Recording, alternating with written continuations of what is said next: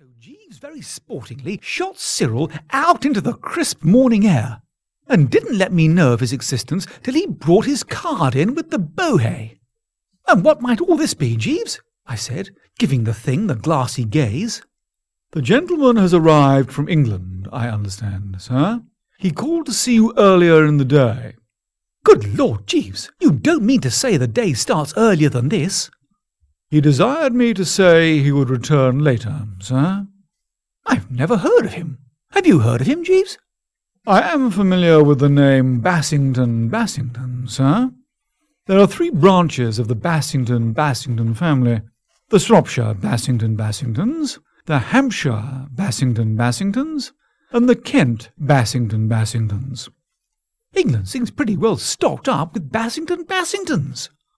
"Tolerably so, sir." "No chance of a sudden shortage, I mean, what?" "Presumably not, sir." "And what sort of a specimen is this one?" "I could not say, sir, on such short acquaintance." "Will you give me a sporting 2-to-1, Jeeves, judging from what you have seen of him, that this chappie is not a blighter or an excrescence?" "No, sir, I should not care to venture such liberal odds." About as far as this in my meditations when Jeeves came in with a telegram. At least, it wasn't a telegram, it was a cable from Aunt Agatha, and this is what it said.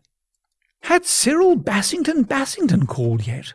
On no account introduce him into theatrical circles. Vitally important. Letter follows." I read it a couple of times. "This is rummy, Jeeves?" "Yes, sir." "Very rummy and dash disturbing." "Will there be anything further tonight, sir?" Of course. If he was going to be as bally unsympathetic as that, there was nothing to be done.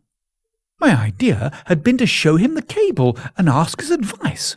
But if he was letting those purple socks rankle to that extent, the good old noblesse oblige of the Worcesters couldn't lower itself to the extent of pleading with the man. Absolutely not. So I gave it a miss. "Nothing more, thanks." "Good night, sir." "Good night."